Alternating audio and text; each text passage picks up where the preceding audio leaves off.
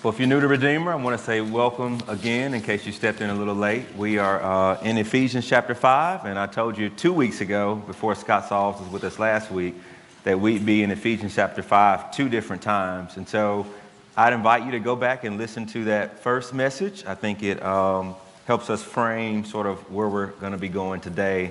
And so I'm going to go ahead and read the passage one more time. I won't read it slowly. I try to make my way through it, but this is not an unfamiliar passage to us. I side with a group of men who are probably way smarter than me that I think this whole section is on sexual sin. And so I think in some way everything that Paul is working with here can be traced back to a broader theme. And so we're going to be looking at the gospel and our sexuality part 2 today. Therefore, be imitators of God as beloved children, and walk in love as Christ loved us and gave himself up for us, a fragrant offering and sacrifice to God. But sexual immorality and all impurity or covetousness must not even be named among you, as is proper among the saints. Let there be no filthiness, nor foolish talk, nor crude joking, which are out of place, but instead let there be thanksgiving. For you may be certain of this, that everyone who is sexually immoral or impure, or who is covetous, that is, an idolater, has no inheritance in the kingdom of Christ and God. Let no one deceive you with their empty words, for because of these things the wrath of God comes upon the sons of disobedience. Therefore do not become partners with them. For at one time you were darkness, but now you are light in the Lord. Walk as children of light, for the fruit of light is found in all that is good and right and true, and try to discern what is pleasing to the Lord. Take no part in the unfruitful works of darkness, but instead expose them. For it is shameful even to speak of the things that they do in secret. But when anything is exposed by the light, it becomes visible. For anything that becomes visible is light. Therefore, it says, and we think that this was a baptismal phrase, awake, O sleeper, and arise from the dead, and Christ will shine upon you. Look carefully then how you walk, not as unwise, but as wise, making the best use of the time, because the days are evil. Therefore, do not be foolish, but understand what the will of the Lord is, and do not get drunk with wine, for that is debauchery, but be filled with the Spirit, addressing one another in psalms and hymns and spiritual songs, singing and making melody to the Lord with your heart, giving thanks always and for everything to God the Father in the name of our Lord Jesus Christ, submitting to one another out of reverence for Christ. Amen. Let's pray. Our Father, we ask your blessing now upon this time in our worship service. We have prayed and have read scripture and have confessed sin, and you have received these things through Christ our Lord. And we pray that in that same vein, that as Christ has made a way for us to be reconciled to you, that you would also do work now and speak back to your people through your word and through your servant and by your Spirit. Would you build us up and have our lives look more like Jesus, we pray. Amen. So I think Infinity Wars has been out for 2 weeks.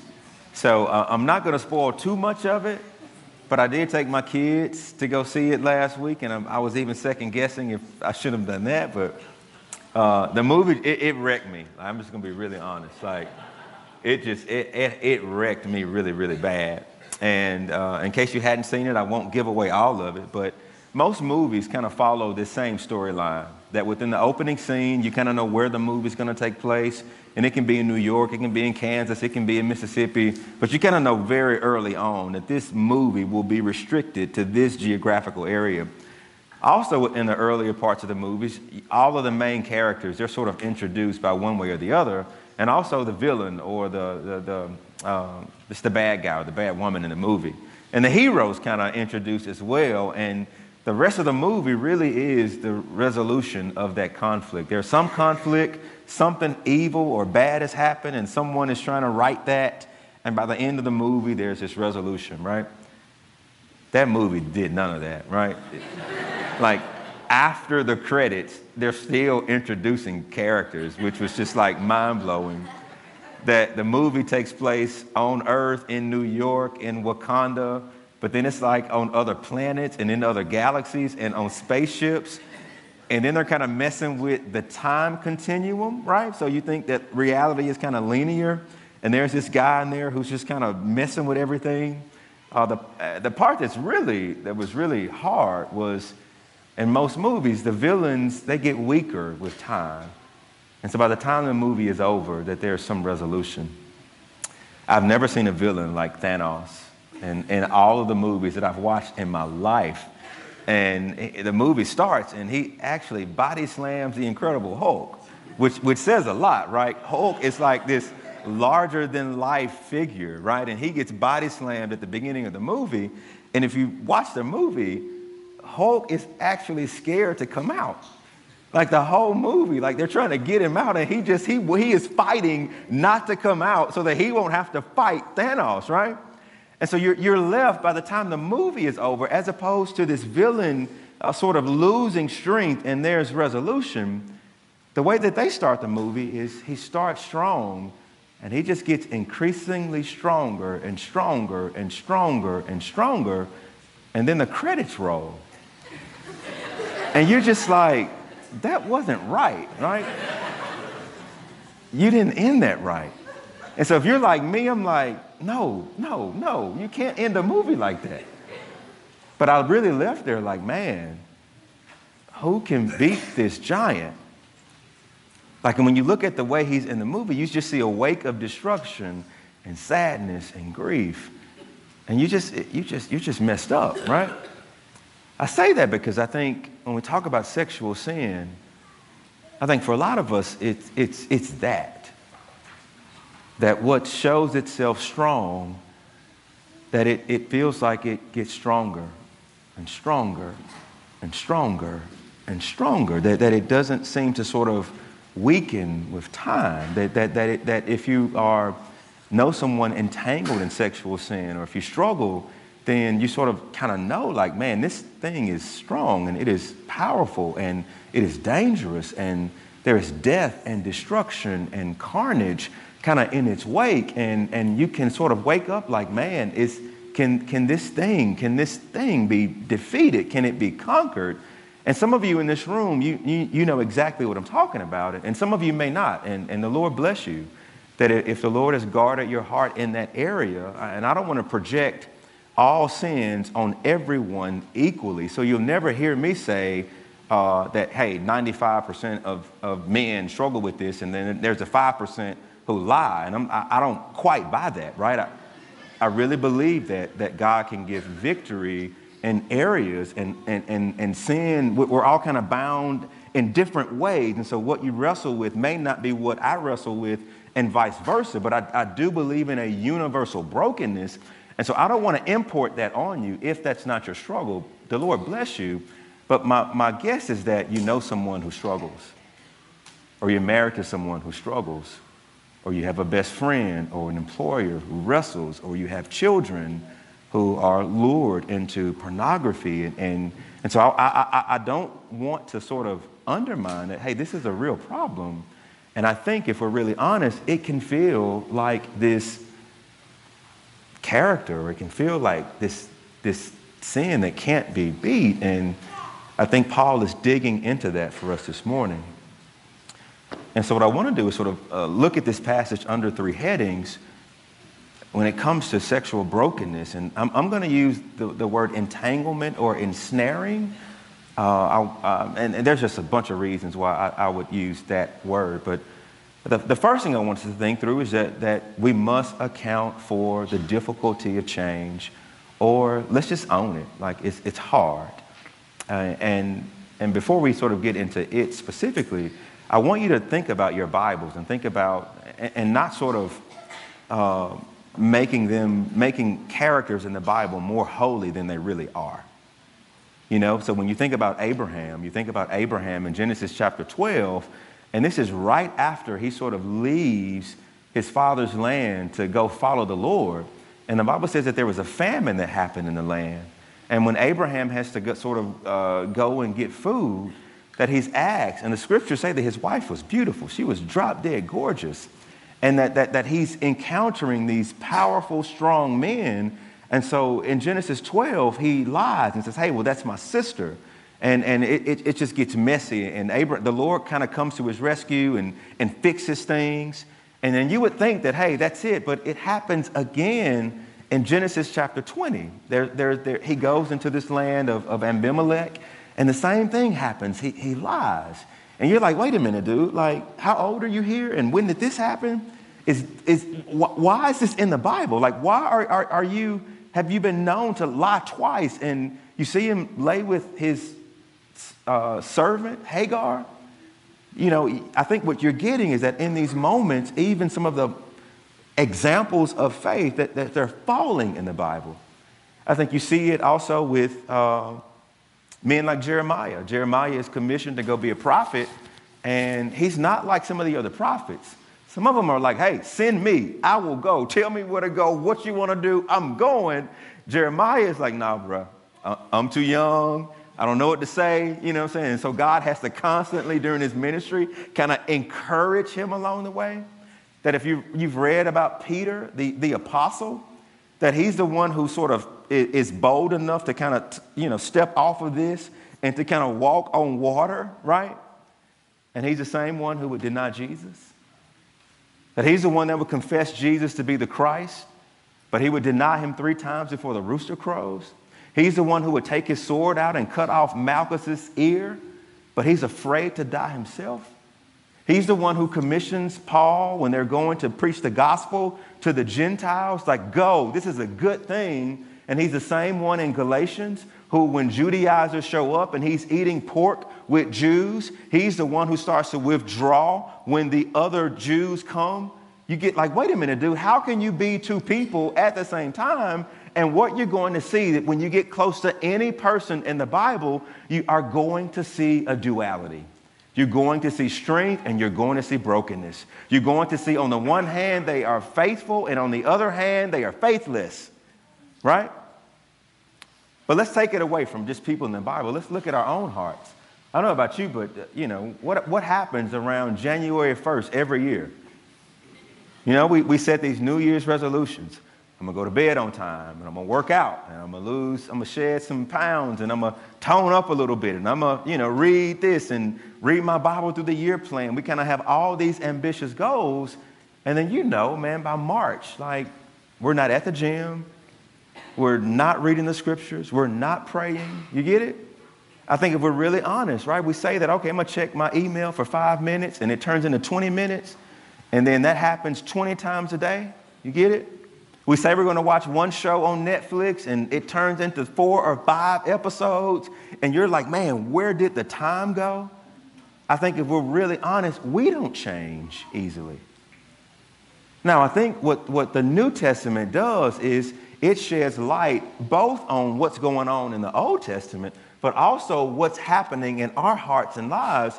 And the reason change is difficult is because, one, sin, it clings closely and it ensnares. That's why the author of Hebrews says in Hebrews 12, let us cast off every weight and sin that clings so closely. You see the image there. You're running through the forest and you come out on the other side and you have like these thorns that are just attracted to your clothing. They're sticking to you, right? That's the imagery that the author of Hebrews uses when he describes sin, is that it clings to you. It holds fast to you. And Paul will go so far as to say in Romans chapter 7, for I don't even understand my own actions. I do not do what I want, but the very thing that I hate, I do not do the good that I want, but the evil that I do not want is what I keep on doing. And I find that there is a law. Now, this is a law, this thing that's in bond, that when I want to do what is right, evil lies close at hand. For I see in my members another law waging war against my mind and making me a captive. So Paul says it's not just that sin clings to you. He actually says that there is indwelling sin inside of you. And that is what makes change hard, is that there is something out there and around us and in us and on us that is resistant to change. The other reason I think change is hard is because sin, by its very nature, it blinds and it hardens the heart. And I said it last week that's the reason.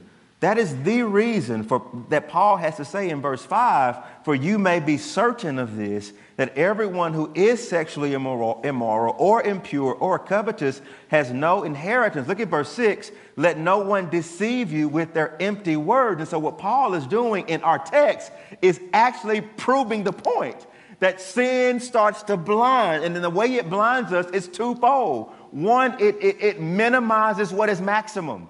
The wrath of God is real and serious towards all sin, not just sexual sin. But what happens is sin causes us to minimize what is maximum, namely God's glory and God's wrath. And so we turn that volume down. If you want to see two knobs, the wrath knob, the justice knob, the glory knob, sin makes us turn that down so that we can't see it. And then sin does the other thing on us. It distorts us. It makes minimal things maximum. And so I told you sexual desire is really, really good. It's really healthy, but it's not Jesus and it's not ultimate. And so what Satan does is he turns the wrath down. It's not that serious. God won't judge it. And guess what he takes? He turns this knob over here. This good desire is ultimate. He does that. And we're blinded, right? That's what Paul is writing. Sin blinds and hardens the heart. And the third thing, I think sin can be awakened by outside influences. That's the reason why when you read older theologians, they always talk about the flesh, the world, and the devil. That trilogy of just the satanic or the demonic or what's wrong that makes it really hard. It's not just our sin, which is at the root, but it's also there's a sinister enemy out there, and also their deeds and the unrighteous, they're around us. And so to be a believer, we're not just fighting on our front and our own heart. We're fighting against the world, and we're fighting against the schemes of the evil one. In other words, that it's not just what's in us, it's what's around us. It's what we can't see. It's the demonic. Abraham was fine, right? As long as they had food and there wasn't no famine, he good. You change that just a little bit. Throw a famine into that equation. And all of a sudden, whoa, I got to get food. Peter was good, right? Long as the Judaizers weren't around, eating meat with the Gentiles, kicking it. Introduce one other thing or one other sphere, and that's the Judaizers coming into the equation, and he's gone, right? He's good professing Jesus to be the Christ, but then introduce these prisoners coming to take him, and now you look like they just hauled your buddy off, and now they might do the same to you. Now all of a sudden it's convenient to deny him. You get it? And I think that's at the heart of what Paul is saying in verse 7. He says, do not become partners with them. In other words, why would you as a Christian who's living in the light become yoked up with people who don't have the same worldview and faith? He says, don't do that. You don't need more help to sin. There's enough in you to go around. You get it? It's a reason in verse 12. Look at what Paul says. For it is even shameful to speak of the things they do in secret. Here is when Paul is using apostolic freedom to withhold information from us. And this is opposite of what he did in Corinth. In Corinth, you remember 1 Corinthians? Man, a guy is laying with his father's wife. They're going to temples with prostitutes. I mean, it's really bad. And Paul's like, a little leaven leavens the whole lump. And he flat out comes out and just names everything. In Ephesians, though, he doesn't do that. He takes a different approach. And I think what's behind it is the widespread nature of what's going on. In Corinth, everybody knew. They were bragging about it. And so Paul confronts it head on. But Ephesus over here, it's a different deviation. And so Paul is like, wait a minute. Sometimes too much information is too much information. And if I'm going to open up sort of Pandora's box and start to call out some of the shameful things they're doing in secret, what comes in public might actually cause some people to stumble and to be tempted. Therefore, I am not going to unpack how dark it is. So I think this is a side note, that sometimes, man, when you're struggling with sexual sin, everybody don't need to hear it. Sometimes it's not wise to bring and dump some of what adults wrestle with on 6-year-olds and 10-year-olds. Sometimes it's not healthy, it's unwise, and I would say outright sinful to take liberty where discretion needs to be taken. Paul himself does it right here in the text. Now, why would he do that? Because Paul knows that once you sort of open that up, that this knowledge, this body of knowledge of what they were doing and getting entangled in, that you just might cause someone else to fall. And so he says, we won't talk about it. Why? Because change is hard. It's difficult. Indwelling sin, flesh, the world, the devil. And I want to start here because we just need to be honest that sexual sin, like other sins that seem to have a stronghold, it is an entanglement of the soul when it tries to find satisfaction in places and people that are off limits. And even when a person is battle ready, that sin clings so closely. And while the problem is ultimately sin residing in the heart of the individual, that is compounded by the broken world we live in. It's compounded by the demonic. It's compounded by circumstances. Anybody can be. I think I'm the best Christian in the world when I'm at my dinner table and I'm reading my Bible and praying. I got to step out of my house and do life. And that's when it starts to get a little more difficult. I think that's what Paul is getting at. And so what I think we got to hear, especially for those who are in close proximity, either through marriage or friendship or kinship, that I think we kind of have to hear this on the front end. That the people you love, that they're a work in progress. That they're not the fourth person of the Trinity. That they're not in their glorified state right now. That they very much still live as broken men and women on the earth. And we just have to hear that. And I'm not minimizing sin. I'm gospelizing it, right? That we talked about the danger of sexual sin last week. So I'm not brushing it under the rug. But I do want us to press into the reality that it's just hard. Change is going to be hard. And for those entangled in sexual sin, I'm not condoning it, but your experience is not foreign to the Bible. That God knows that it's hard. And what we also need to hear is the same God who judges and gives grace is also caring and kind. God's kindness brings you to repentance. And we need to feel that. You need to hear me say that his kindness, that in the face of something that is damaging and destructive, you need to hear that, man, it's kindness leads us to repentance. Change is hard.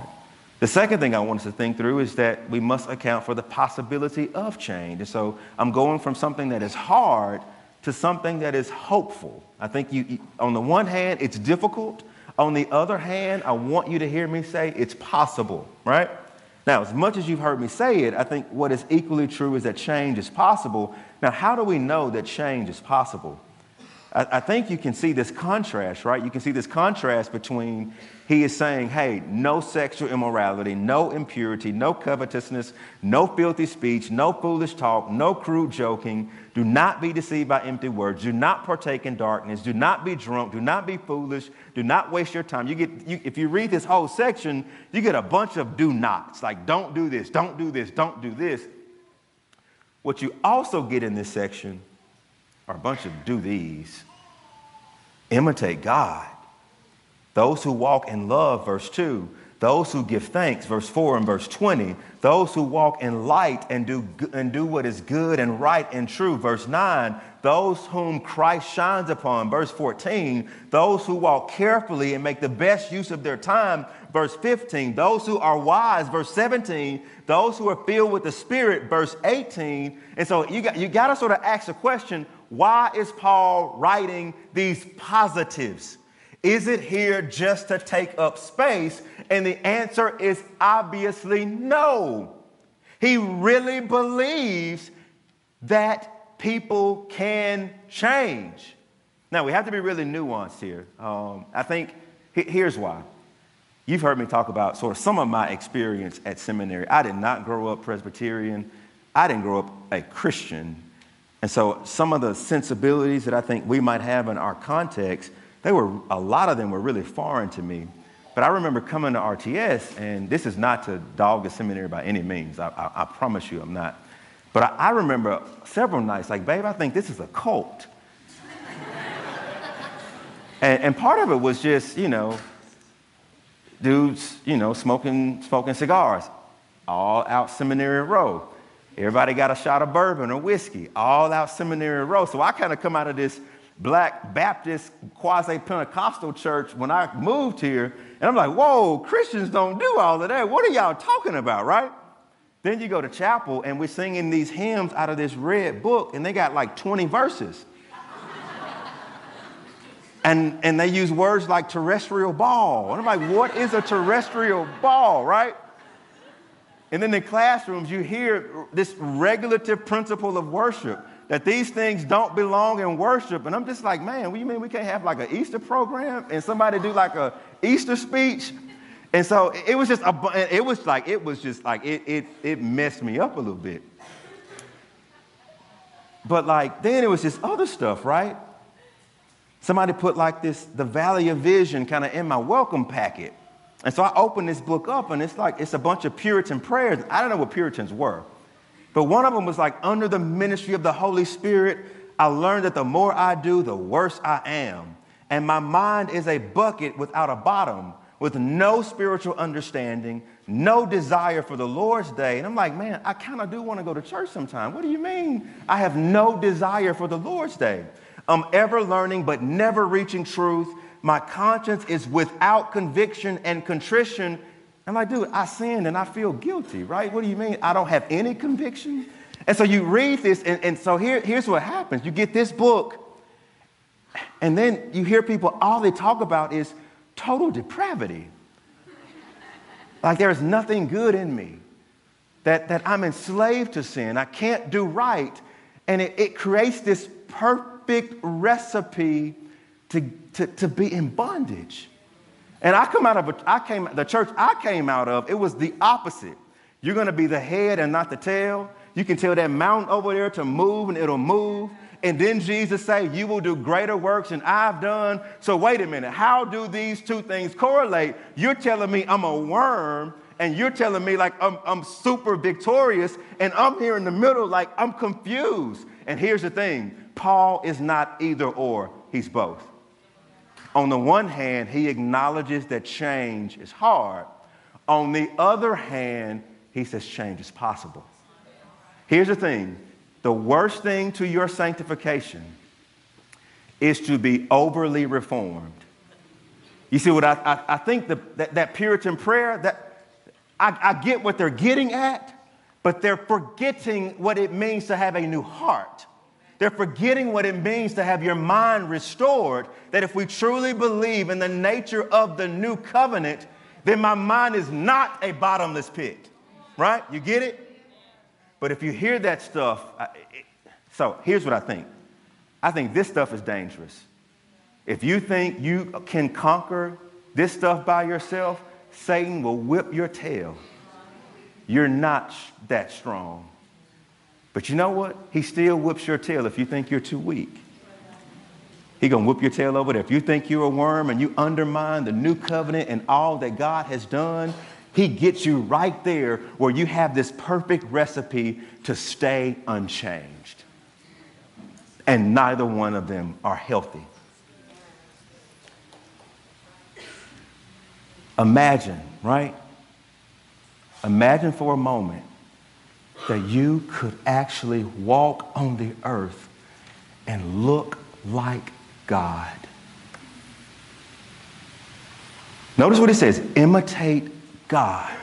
Imagine you can walk into your job and your demeanor, your conduct, your ethos, your persona, your grace, your smiling, your forgiveness, your compassion, your self-control, your love, that when you walk into a place, people are struck because your life looks so much different. It looks alien to this world. It's like nothing they have ever experienced. And that is what Paul says, imitate God. Imagine for a moment that you could give thanks in good times and bad times, because you know that not one trial comes your way that does not pass through the throne room of God. That's what Paul is saying, give thanks at all times. Imagine for a moment that you could do what is right and good and true and holy, right? Imagine for a moment that you did not have to feast on someone else's body, but imagine that you could see beauty without needing to possess it, that you could see handsomeness without needing to have it, that you could be content with your own lot, your own life, whether single or married. Imagine being so satisfied in the Lord Jesus with the affection and joy of God that you don't find the temptation to go and look for it in a website. See, this is not a dream. Paul is not writing these things just to use ink. He really believes that we can change. He really believes that these commandments are putting before us this beautiful thing that should stir our imaginations and affections. Now, think about that word imagination, right? Brandon O'Brien, I think he's with Redeemer City to City right now, but he wrote a blog, and you can just kind of Google his name. Here's what he says: Christians dedicated to shoring up the intellect often do not think too highly of the imagination. But the intellect is only half of the equation. Imagination is the partner to the intellect. One is not more important than the other. They do different things. Imagination is the capacity to visualize, to be confident in or hopeful of a reality that currently contradicts our present experience. Imagination refuses to let our senses, what we see and feel and desire, determine the limits of what is possible. This is why faith is an act of the imagination. Faith requires us to envision a world that we cannot yet see in the moment. When the biblical writers call us to faith, they are calling us to reject this view of this world and instead foster an active imagination that sees us and all things around us as God does. You get the image? It's actually faithless to think that you can't change. It's actually faithless to not be able to see that I can change, that I am not a prisoner to what I see and feel right here and right now in this moment. He says imagination, and you know who kills imagination the most? It's the reform folk. We want truth, and we stomp this down to death, and then people stay in bondage because they can't see themselves doing anything differently. There's a quote in the bulletin. It's from C.S. Lewis. If we consider the unblushing promises of reward and the staggering nature of the rewards promised in the Gospels, it would seem that our Lord finds our desires not too strong but too weak.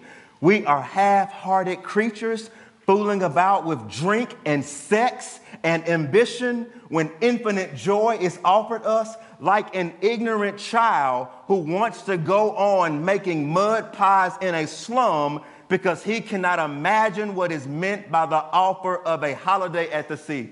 What is the key phrase in that quote that a lot of you have heard? It is not the mud pies and it is not the sea. It is the lack of imagination. Because they can't imagine that a sea is out there and a beach with colors they have not seen, they are content to stay right there in the mud. Imagination.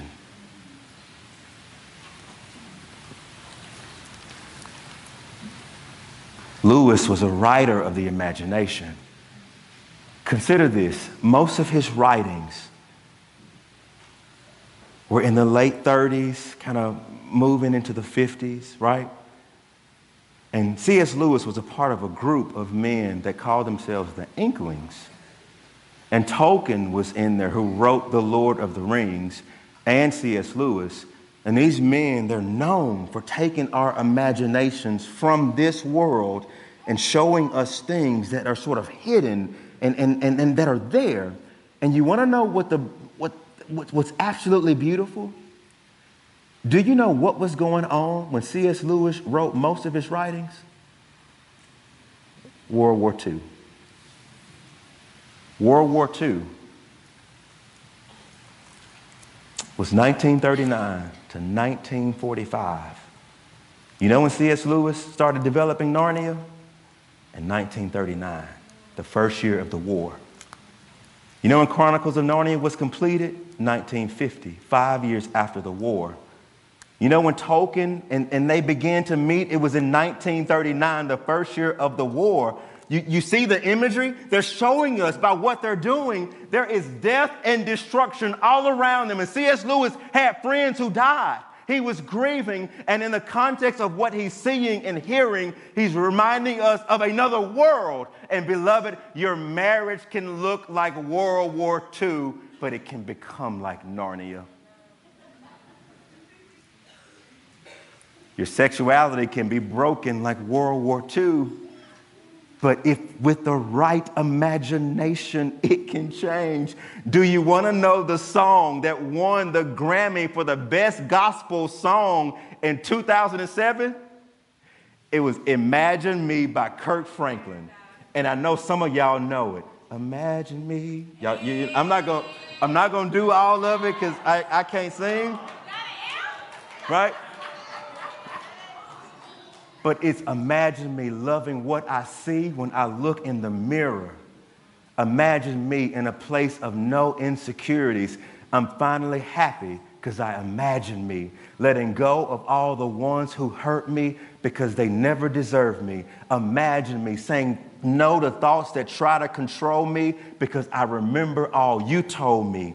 Lord, can you imagine me? Imagine me being free, trusting you totally. Finally, I can imagine me. I admit it was hard to see you being in love with someone like me. Finally, I can imagine me. That is why that song won Gospel Song of the Year, because people wanted to imagine. I can change, and I can be different. And I say that to everyone in here struggling, that by faith you have to believe that we can change. And I'm speaking to myself. By faith, I have to believe that I can be a different and better version of who I presently am right here in this moment. Otherwise, why did Jesus come? You get it? And I say that to you. Your marriage may be really hard right now because of brokenness. And I want you to hear me tell you, it can be different. And I want you to hear me tell you, if you're struggling with singleness and struggling with entanglement, I want you to hear me say, it can be different. Now, you ought to be aware of this void, right? On the one hand, I'm telling you it's hard, right? On the other hand, I'm also saying change is possible. The question that we have to ask is, what closes the gap? And trust me, it is not your willpower. It is not change your circumstances. You know what I'm saying? Like, I think we can try to fill the gap in a lot of different ways, and I don't think the Bible will let us land there. That's the last question. How does change happen? And here's the case that I want to make to you. The gospel makes what is difficult certain. You get it? I'm not saying possible. I'm saying change is certain. See, here's my thing. Like, I don't think we fully understand what it means for God to give us a new heart. I don't think we understand what it means to have a mind that can be renewed after Christ Jesus. I don't think we understand what it means that Jesus didn't just save you and I from the penalty of sin. He frees us from its power. And so I think the ultimate problem with sexual entanglement, it's a heart gospel issue, right? And what you see in this text is that Paul teaches us how the gap is closed. Now, before we disclose how to close the gap or how the gap is closed, I think it's important to figure out how did it get turned upside down? Because I think sexual entanglement is really an upside downing of our lives. And what God's going to do is sort of turn it right back up. But I don't want to ignore how we get it turned upside down, because I think you kind of have to go there. Because if you don't know how we got there, I think we miss the fact that the same path down is the same steps God brings you up to bring you out. All right, so I got a few books if you want to read Surfing for God, if you want to read How People Change. Just some of this is kind of it. All right, Jimmy, will you show this next file? So here's my theory, and some other people kind of agree, or not agree, but how do I say this? Yes, other people will do something very similar to this, put it that way. I think the first thing is the lie, that when you talk about this downward spiral into sexual entanglement, I think the top of it starts with a lie. And that's the lie that we've been talking about, that turning down the wrath button and then turning up this need for sexual desire, I have to do that starts to happen. And then there's some idolatry that sets in, which is the same word that he uses in our text, covetousness, which is idolatry. And I think that's the next step, that once we do that, we believe that lie, we move to that second layer where life is taken. That's idolatry, right? I take what I want, when I want, on my own terms, and I don't really care what you say or think. My life is defined by me taking what I want.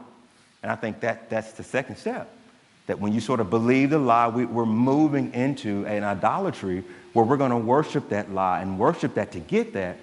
And I think with that, right, comes, especially if you're a believer, comes this sort of hiding. That on the one hand, you have this functional God that's become an idol that you have to have, but at this point, you're around people that I think, frankly, we're just scared to talk to it about it. And so we have what I would just say emotional or spiritual hiding, that rather than come out and kind of own it, that we're worried about being shamed. And so we sort of stay back there. When it's right to kind of come out, we sort of recoil back and hold this in silence. And we don't do that because of shaming. Like someone's gonna, and shame is different from guilt.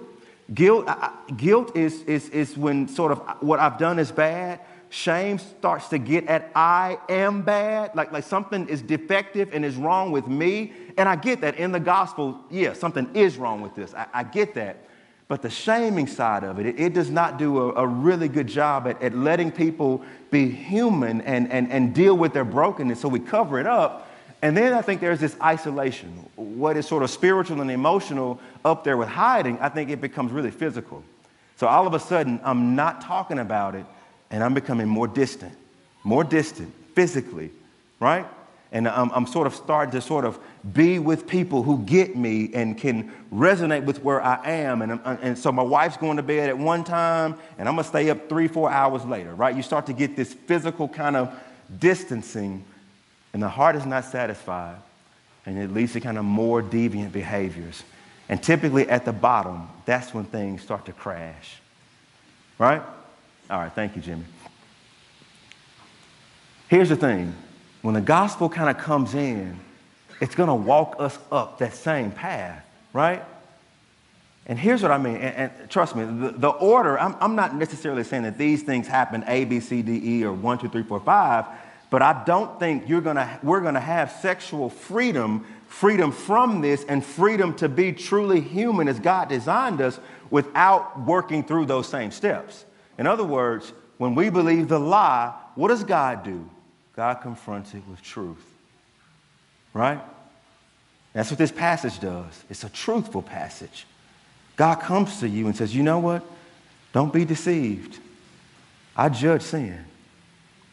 Don't be deceived. Look at my son who did not sin, and I stretched him out on a cross, and he absorbed my wrath, and he did nothing. So what do you think will happen to those who literally are in their own sins? They will perish. I'm here to tell you lovingly, you are in trouble. And this is dangerous, and this is destructive. That's one side of truth. The other side of truth is, truth be told, that's why he died. He died for your unrighteousness. And I'm going to come to you and meet you with both sides of truth. Truth that it's dangerous, and also the good news truth that your Savior has borne my wrath. That's why you see in our text, notice what it says in verse 9. The fruit of light is found in all that is good and right and what? True. Truth. Well, we would believe the lie. God says, no, let me tell you the truth. God confronts our false view of what it means to live. You remember when it says life is take, which is therefore covetousness, which is going after, satisfying what I want. And you know what God says? That's not how I wired you. I actually wired you to not live for your own glory. I wired you to lay your life down for my glory. And I wired you to lay your life down for the good of other people. How do we know that? Look at Jesus. Look at what Paul says about Jesus in verse 2 of chapter 5. And walk in love as Christ loved us. He's telling us, walk in love as Christ loved us and gave himself up for us, a fragrant offering and sacrifice to God. So you see, Jesus' life. So we're moving from the cross and not just his propitiation, taking on our sin. We're moving over here to how did this fully human and fully God man live his life? It was directed in two places. It was directed up, glory to God, sacrifice to God, and it was directed out. I love them and I will not abandon them. I will not do anything that is not for their good. And you know what Paul is saying, beloved? That's how you were wired to live. That is why sexual sin is so deviant, because it robs him of glory. And it is one of the most unloving things to do to our neighbor. You get it? And God is saying, this is the way to live. Life is not by take. It is by love. That this is the reason Jesus says, he who will find his life, you will lose it. You will lose it. You will find life in death. And therefore, fighting sexual sin will feel like death. A denial. No, I will not feast on her. No, I will not feast on him. No, it is unloving to do this. You get it? And it is laying aside our desires and presenting them back to God for his glory. That's the path. That's the way out. God is going to show us how we're supposed to live. We're changed. When God invites us out, he says, don't run from me, run to me, where we would want to hide our sin and keep it in the dark. Look at what Paul says. You were darkness, you are now light in the Lord. Walk as children of the light, verse 8. Take no parts of works of darkness. Expose them, verse 11. When anything is exposed by light, it becomes visible. Look at verse 14. Awake, O sleeper, arise from the dead, and Christ will shine upon you. Where we would want to go into hiding and cover up. You know what God says? He says, come here. You can come out. You don't have to cover it up. Talk to me. I empathize with you. I know it's hard. Come out. Don't hide. I can't help what you don't bring to me. Bring it out. Own it and come into the light. My marvelous light. I will heal in the light. And that's why the hiding is so dangerous with sexual sin. We got to bring it into the light. Primarily the light of the Lord. We're changed when God reminds us of our truest identity. The reason we can come into the light is because God is not waiting on us to walk up these steps and says, shame on you, shame on you, shame on you, shame on you, you slave. Look at what you've done. You're pathetic. You know how he greets us when we come into the light? You're my son and you're my daughter. And that is not what I want for you. And that is not why my son died for you. Notice in this passage, he does not call them slaves. He says, be imitators of God as his beloved, what? Children. Notice, not a slave, you're a child. And this is how we act in my family. You're a child, you're my child, and your actions don't disqualify your sonship.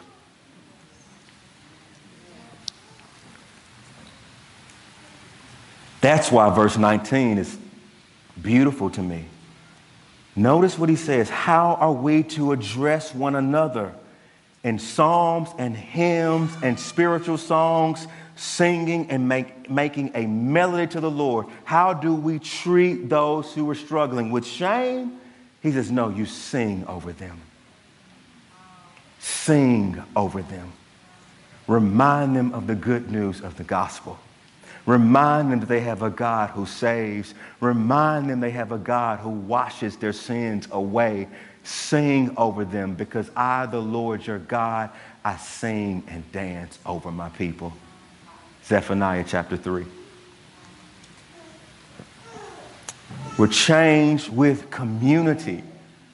That's a reason God says, do not become partakers with them. Rather walk as children of the light. In other words, don't walk with folk who ain't family. Come back to the fold. And the fold, give them grace. And 2 times in this passage, he says this one anothering, address one another this way.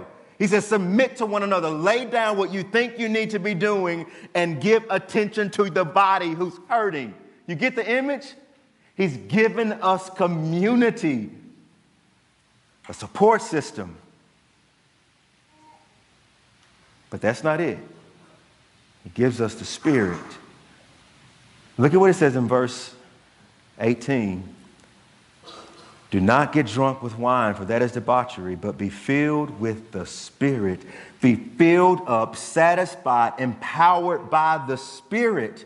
In other words, it's not just Christian community that is important, but what is better than having friends around me? Let me tell you what's better than having friends around me. Having God in me. Having God in me. And so when he's saying be filled up with the Spirit, Martin Lloyd-Jones, who was a doctor and a pastor, listen to what he writes about this text.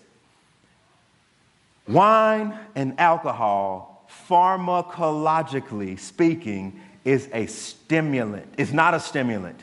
Wine and alcohol is a depressant. Look at any book on pharmacology and look up alcohol, and you will always find that it is classified among the depressants. Further, it depresses first and foremost the highest centers in all the brain. And these centers control everything that gives a man self-control, wisdom, understanding, discrimination, judgment, balance, the power to assess everything. In other words, everything that makes a man behave at its very best is here. What the Holy Spirit does is the exact opposite. So where alcohol depresses judgment and wisdom and self-control and understanding and discrimination and balance and power, alcohol is a depressant. He says the Holy Spirit is the opposite. He's a stimulant. If it were possible to put the Holy Spirit in a textbook of pharmacology, I would put him under stimulants, for that is where he belongs. He really does stimulate, activate, motivate every faculty in the mind, the intellect, the heart, and the will. That's what Lloyd-Jones is saying. Paul isn't just saying, don't drink, be filled with the Spirit. He wants us to think about what happens when we're under the influence and how powerless we are. And he wants us to compare that to being under the power of the Spirit, which heightens our judgment, which heightens our self-control. In other words, you will not beat sexual sin by yourself.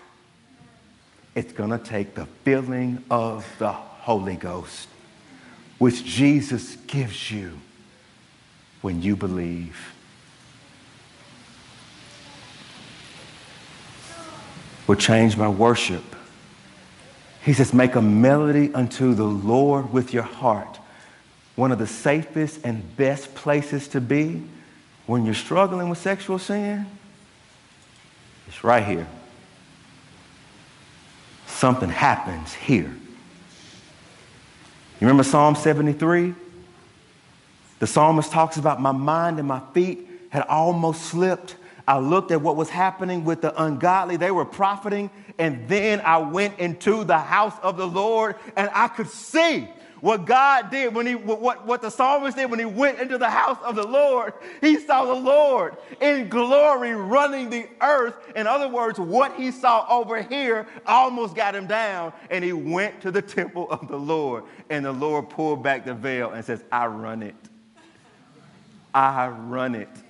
And that's what happens when we come to worship. I can't tell you how many times your pastor walks in here broken and tired and beat down. And when I hear you singing, and when I see people reading scripture, that the Lord reminds me once again, he is on the throne. And so a dethroning happens in corporate worship. We're dethroning the things that are transient. And every time we gather, we're putting up what is eternal. And once again, we get the privilege to be recalibrated again and again and again. One of the highest and best things to do in the struggle is to come right here and worship. And worship.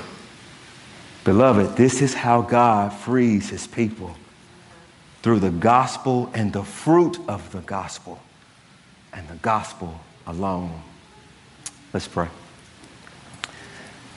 Our Father, thank you for your word, and thank you for your spirit, and thank you for the good news in it. Father, I pray that we would be doers and not only hearers of your word. I pray for those who are struggling with their own sin, that you might show to be a mighty fortress, strong tower, healer, friend, redeemer, and Father. Would you do this for your glory and your honor? In Christ's name, amen.